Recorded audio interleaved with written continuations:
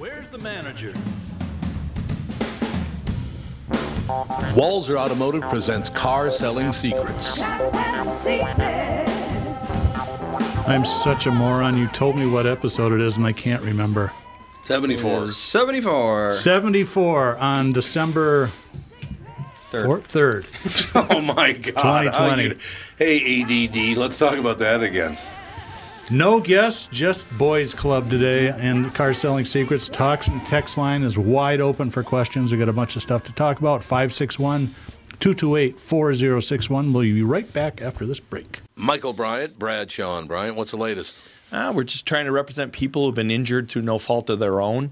We're trying to talk to them before they talk to an adjuster or before they take a settlement that isn't something they should get based upon their injuries. How many people are out there not in the law business, that love to run around scaring people before you even get to them? Well, adjusters will want to settle cases and they want to close files. So based upon that, they do what they have to. I think there's a lot of circumstances where they probably act as attorneys where they're not attorneys, and they try to explain people's rights, or they give them a certain view that if they look at it. And what I always say is this: if the adjuster really truly thinks the offer they made makes sense, they'd have them come see us. And that's exactly my question is, you have to understand who has your best interest in mind, correct? Well, you want to know what your rights are. Whether or not you decide you're going to hire us or not, that's a choice. It's a free consultation, and you want to understand what all your rights are and what coverages you have. And plus the fact I hang out with you, so you got to be a good guy if I'm hanging out with you. Maybe. Okay. Ladies and gentlemen, Michael Bryant, Bradshaw and Bryant.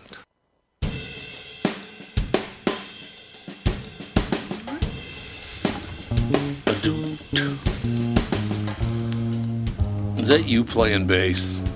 Playing everything, man. Aren't you a big shot?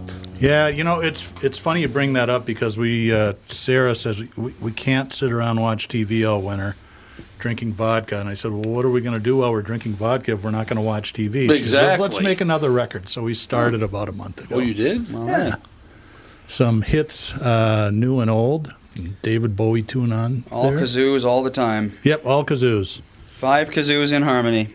Car Selling Secrets is live, 561-228-4061. If you have any automotive-style questions, Andy had one that I cut him off during the first part of the podcast. It's too interesting for the family.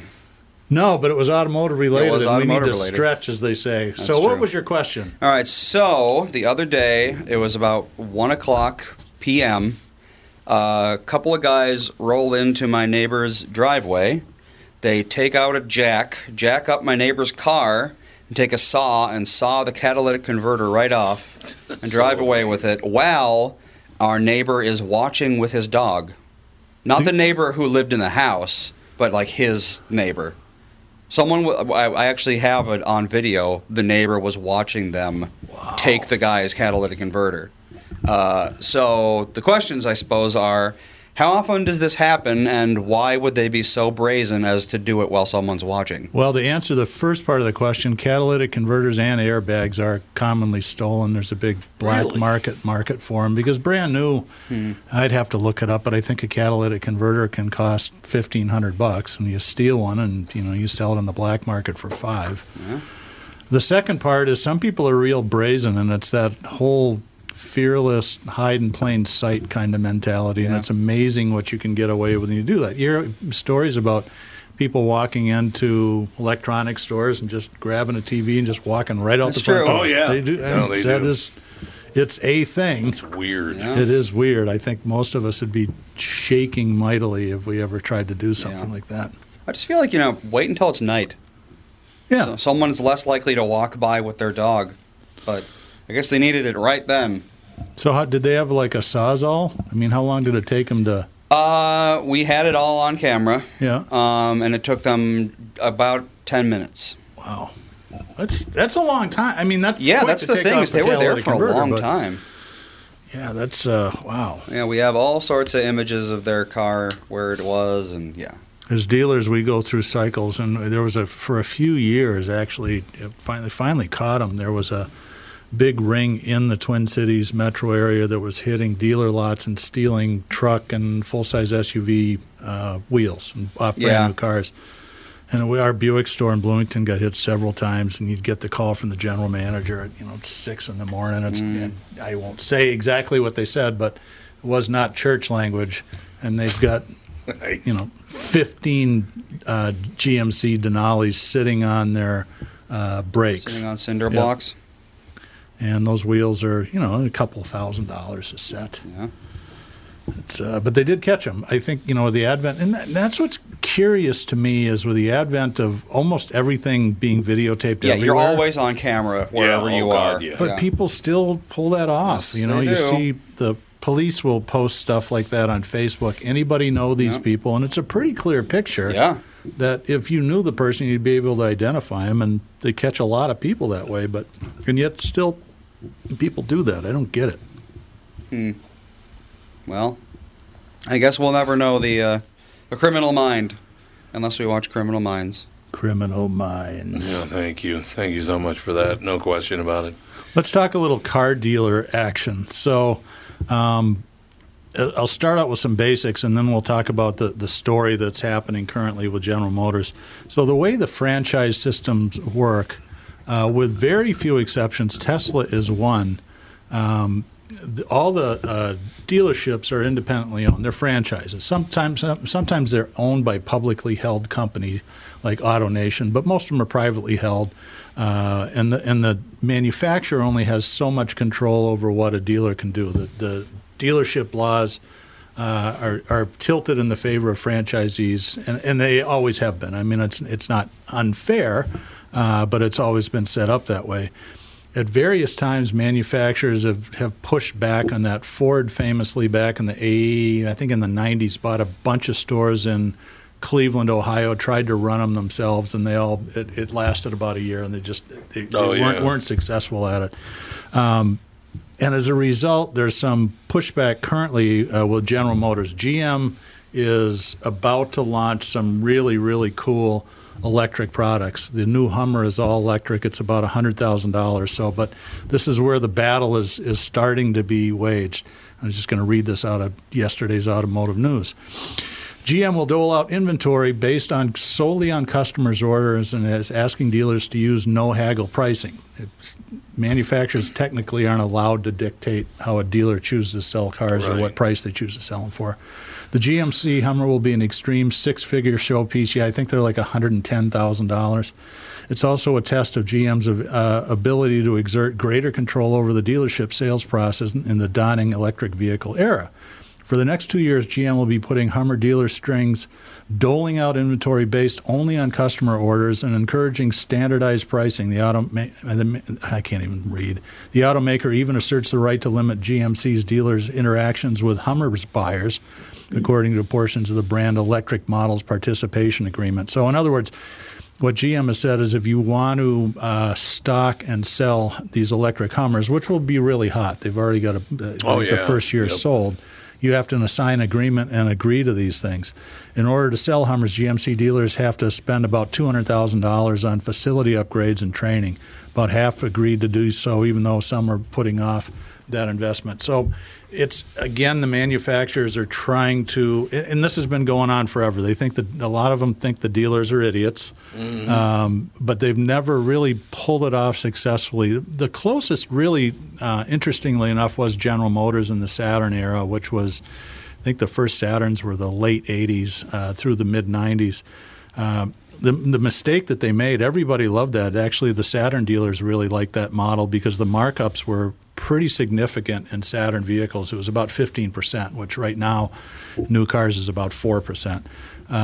The customers liked it because it was they did what Walser has been doing and has been trying to do as a dealer group forever, and they had no haggle pricing. But because it was an actual manufacturing company, I think it was easier to get buy-in. The problem was General Motors never made a dime on Saturn.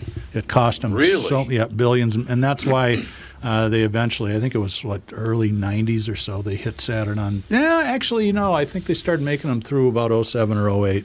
I think it was the recession that did them in. So. Oh, okay. Because I remember there was a Saturn dealer right over there off of Louisiana and 12. Yeah, I think that was Lupien's store. I think you're right. Because the way they did it is they divided up in the Twin Cities based on St. Paul versus Minneapolis. And I think, if I remember right, Lupient owned all the Saturn dealers on the Minneapolis side. And it's funny, I can't remember who owned the St. Paul ones. So I have a question for you. So you're the dealer of all those Saturns. Did he lose a ton of money on that? Or did the Oh, no, the dealers did well. They did well? Yeah. Really? Yeah, because the markups in the cars were pretty good, and you sold everything for sticker. You sold everything for sticker. They weren't wildly expensive cars. No, they were not. SL, or the Saturn SL1, I think, was maybe really working from memory here. Early 90s, it was probably an $8,000-9,000 car or something like that. Yeah, I think that's about right. So yeah, that's what I thought went on, but then I wondered, well, that can't be right. But the dealers made a lot of money. It was just the company itself Saturn itself lost its ass. Now, why would they construct it that way, where the dealer makes all the money and you make none? I'm not sure. Well, I suspect that they just didn't hit their forecasting. Because the General Motors is a huge company, and they've got people that do nothing but budgeting. So I assume that they thought if they sold 2% of the U.S. market, or 400,000 cars a year, that they'd make $1 billion or something like that. And I think other than early on, they never really had great high volume sales. I mean, the cars were decent; they weren't spectacular. The marketing was really, really good. And the customers liked the selling model. That was one of the reasons that Walser, they looked at, a lot of dealers watched Saturn to see how people would react to it, and it was generally positive. Because I knew a guy that was a Saturn salesman, and I think he did pretty well, actually. Yeah. I think he did okay with that. I don't know. Well, the salespeople liked it too, because there was that was the first other model. Because other than, the traditional way is arm wrestle, fist fight, argue, yell, run back and forth to manager, blah, blah, blah. That's really hard on customers. It's really tough on the people that have to do it for a living, too. As a customer, you had to put up with it once every 6 years.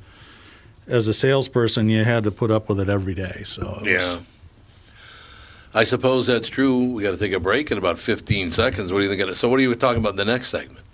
Even more exciting stuff, winter driving tips. Well, Minnesotans need those. Yeah, it's like floor it. 75 degrees out. We'll be right back after this exciting announcement from one of our sponsors. Tom Bernard, and here with me is the CEO of North American Banking Company, Michael Bilski.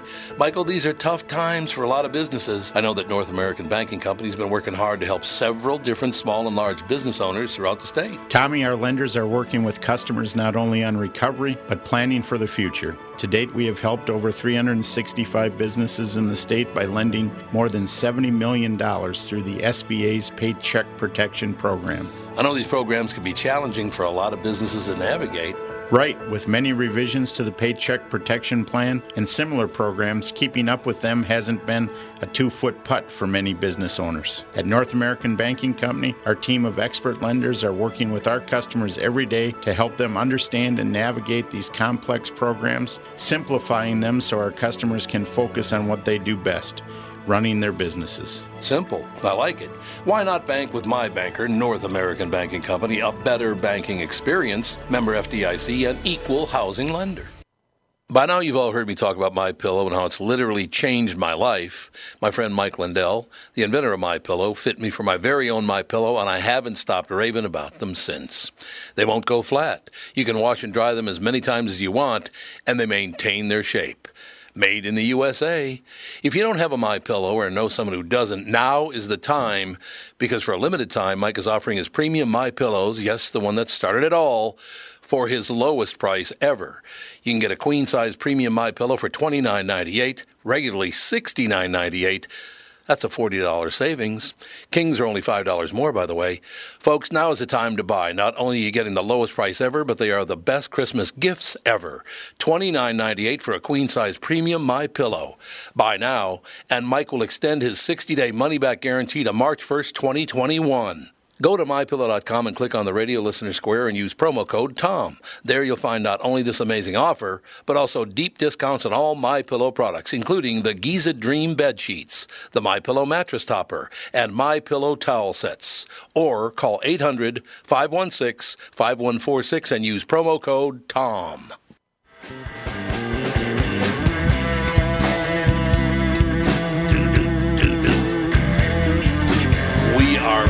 know something I found out about COVID? Like that MyPillow spot I just did.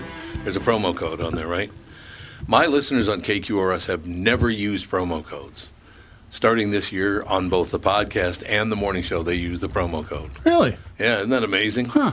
Well, I think they just sit at home staring at the wall, so any little thing they can do gives them something to do, you know? I thought it was kind of cool, actually. It is neat. It all works out in the end, so it works for Mike and Dawn, and therefore it works for me. So that's cool. So what were you going to talk about this segment?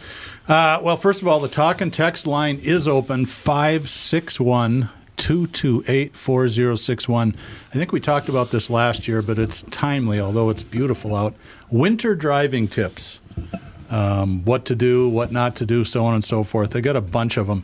Let's talk about losing control and what to do. I've got 4 young people in the home that have cars, a 17, an 18, a 20, and a 22-year-old. Well, 22's gone, but anyway, I taught them all the same thing. And the first thing is you have to understand what anti-lock brakes are and how they work. So basically, almost any car on the road today has anti-lock brakes. And the way to find out, actually, when you get in your car and turn the key to on, before you start it, all the dash lights will come on. You'll see a little orange thing that says ABS. It's an ABS failure light. As long as you have that, you have anti-lock brakes. The other way to check is if it's slippery out, just slam the brakes on. And if you hear chattering in the car, and it's pretty noticeable, that's the anti-lock brake system working. And what that does is they have wheel speed sensors, and when it senses that one wheel is going a lot slower than the other one, the computer knows that the reason for that is that the tire isn't turning; it's skidding. So it will open and close the pistons around the calipers, and it's lightning fast. It can go like 20 times a second, and that's what makes that. But it's all independent. Just when the anti-lock brake system comes on, it's only gonna try to get that wheel that's skidding not to skid anymore. So I taught my kids this. My daughter got her license a year ago in June, and the previous winter I taught her skids and all that sort of stuff. The very first time that it snowed, she calls up. She's driving to high school in her Lucy, her Hyundai Elantra wagon. Dad, something's wrong with my car. And I said, well, what? She said, well, I put on the brakes and started making a lot of noise, and I almost didn't make it through the corner. And I said, there's nothing wrong with the car. You drive like your mother. I said, next time you come over, we'll go back up to the parking lot at the grade school, and we'll go through all this stuff again. And so she remembered. I thought my car was broken for like 3 years. It's common. We get phone calls every first snow or so. Because they don't teach you this in driving school. They don't. In Minnesota, of all places, they don't teach you about anti-lock brakes and how they behave. So as a parent, bookmark this and play it for your kids and teach your kids how to do it. Yeah, exactly. It really is helpful. And there's more to talk about. What I tell my kids all the time when they're driving, even if it's raining really hard, or the worst is when it's like 27 degrees out, the roads may or may not be icy. So I tell them and I call it testing your surface. I said, there's no way to tell when you're driving in your car whether you've got traction or not unless you do this. Step 1, make sure there's nobody right behind you. Step 2, slam on the brakes. See what happens. If you hear the ABS come on, you're going too fast. Really? You got to, yep. And if you don't hear the ABS on, you're going to face plant in your steering wheel. Well, yeah. You don't have to slam them on that hard, but actually driving here a couple of weeks ago, when it snowed, it was snowing really hard about 9:30, 10 in the morning. I'm going down 100, and I'm going 45, and I think I'm being careful. I went to hit the brakes to slow down a little bit to get off at Cedar Lake Road. Yep. I'm like, whoa, I got to take my own advice. It was really slippery. Stopping that Ford F-150 when I was 19 years old at stoplights. I skidded through more than one. I used to have nightmares about trying to stop that car, but it just wouldn't stop. Those are the most difficult things to stop because there's so much momentum. Balance. Yeah, well, and there's nothing on the back. All the weight's in the front. They didn't have anti-lock brakes, and for some reason, old trucks always seem to have crappy tires on them. I don't know why that is, but well, I mean, it was a farm truck. It was a work truck. It got some miles on it. Those are really hard to stop. Let's talk for another minute about skid control. you really should take your kids. Actually, it's not a bad idea for adult drivers. Go up to the high school parking lot after a snow. Not when, well, actually, you can do it now because there aren't any cars there. Everybody's at home. Yeah, that's true. And it was my son's favorite driving lessons. He told my stepson when I was taking him up to do it, he goes, Dad's going to teach you how to do donuts. It's totally awesome. So, is that the? Hey, hon, I'm sure you forgot that we're doing the podcast. Can I call you later? Oh, she just hangs up. I like She it. just started laughing. She just laughed. Is that the all the time? That's the car with tracks icon, right? The anti-skid thing. Yep. Yeah, there's the anti-fishtail or whatever it is. Yep. So a lot of cars have that, and it will help you fishtail, but you still have to learn how to do it when the velocity of the car overrides that. So go up to the parking lot, turn your skid control off. And what I did with my kids is I'd have them go in a corner at about 15, 20 miles an hour, and I'd yank up on the emergency brake on cars that had it in between the seats. Yeah, yep. That'll automatically, and then I'd take it off, but as soon as you put that on, the car's going to start skidding. And they teach you in driver's ed, they tell you to turn in the direction of the skid, but you have to do it enough times that it becomes second nature. And I think a better technique is pick something on the horizon, whether it's a tree or a house or a bridge abutment, and then just naturally point the car at that thing on the horizon as the car fishtails back and forth, and you'll always be able to correct it. Because people tend to overcorrect when that happens. Or if they're young drivers and they're like, okay, what do I do? I turn into the direction of the skid, and then they just wind up doing a full donut. Oh, yeah. But if you just pick something on the horizon that's, if you're 45 degrees away from where you want to go, just look at it. And don't take your eyes off it and just turn the wheel until the car's pointing at that. Okay, we got a call. I have a question for after you. Dad's question. So you're skidding. Let's say you're driving along and the left, the rear of the car starts going to the left, skidding. Yeah.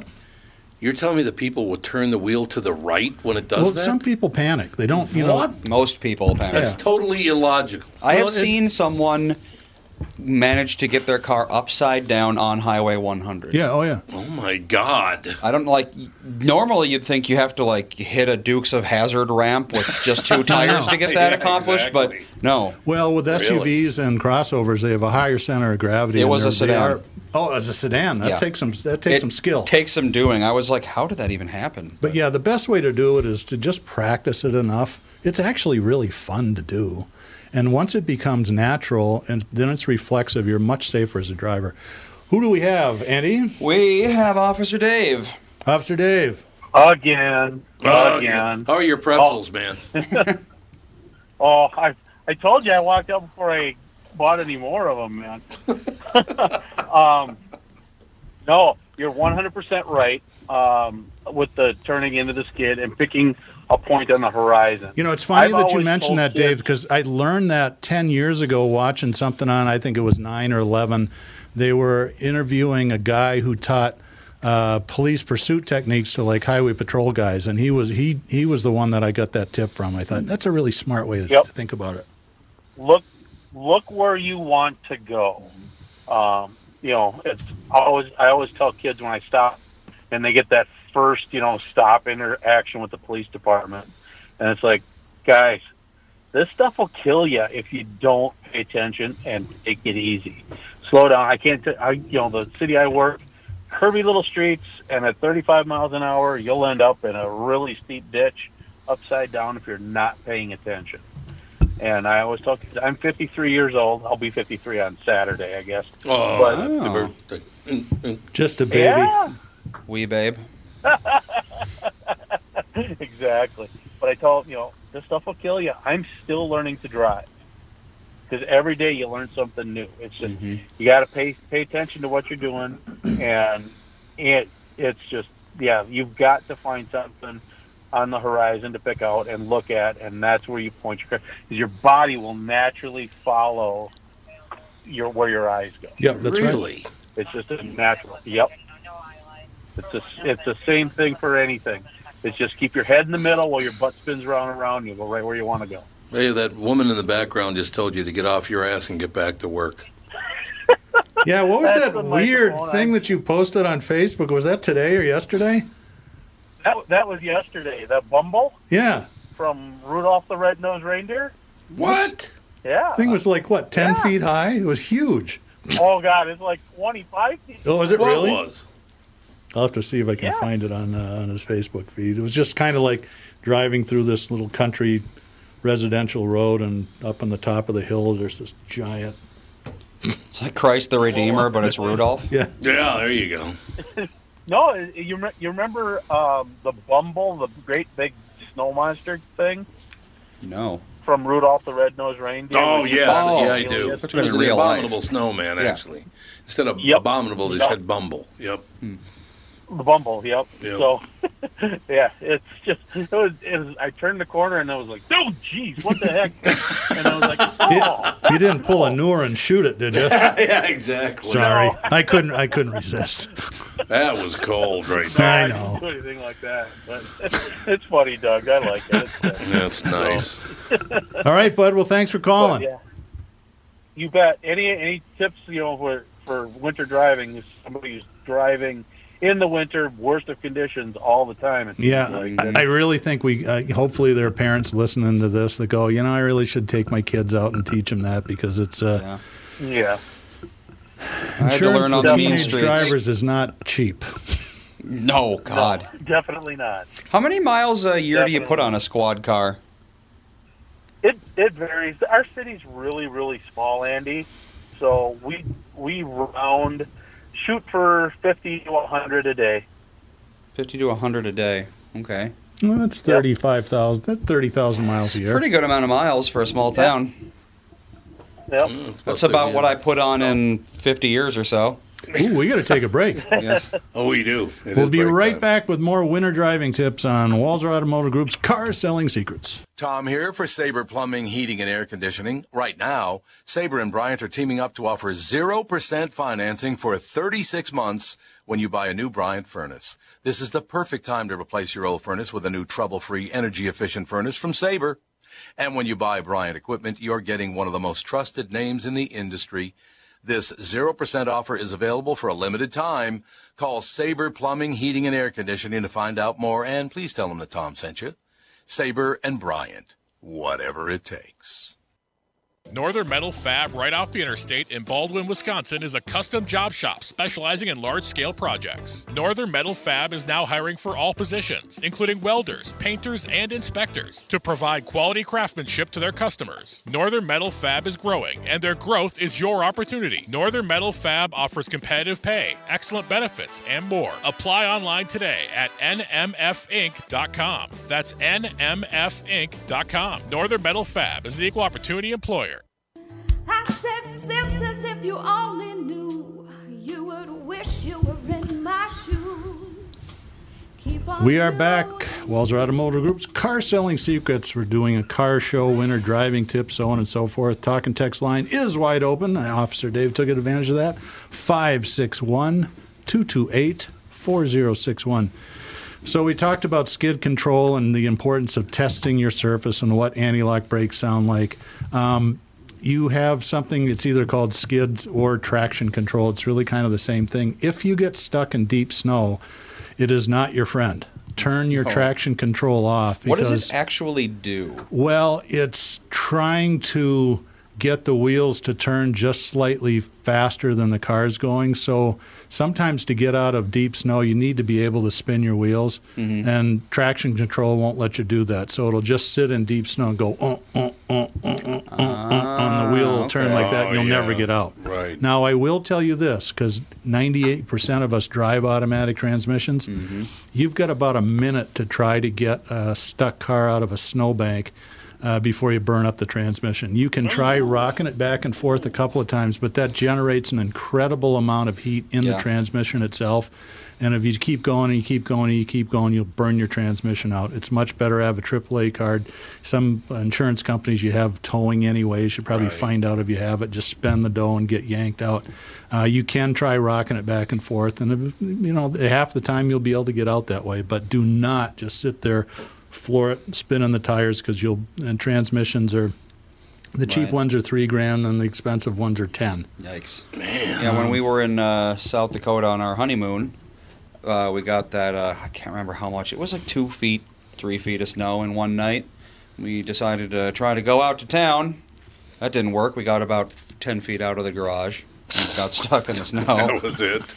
Yeah, we decided to go with dig out the tires and then pack some snow in there and basically make a little snow ramp, because you can, especially if it's like 2+ feet of snow that you're stuck in, you're not rocking out of that. There's just unless you're driving a monster truck, right. But those Nissan Rogues, they sit low for SUVs. Yep. Yeah, once you get the undercarriage on top of snow, there's not enough weight really to keep the tires in contact with the ground. That's what happens. And that's why full-size trucks, Jeeps, stuff like that have a lot of ground clearance are much better in that sort of stuff than traditional, small crossovers and stuff. They're good for foot and a half, maybe 2 if you can keep moving somehow. Not mountain snow though. Yeah. Couple other things. I learned this last winter. I've got a CR-V about a couple of years ago, and almost all modern cars have a low pressure warning system in it. So if your tires run low on air, the light will come on, and that's typically happens in the wintertime. It's more common on high performance tires, which have really low sidewalls. They're high performance. There's just not enough. The beads don't stick quite as well as on regular convention tires. One thing you can do to counteract that is if your dealer carries nitrogen, get nitrogen put in your cars. It's less susceptible to temperature variations. But here's what I learned in my CR-V, because last spring, it's still winter I guess, I got the light on. Like, oh, darn it.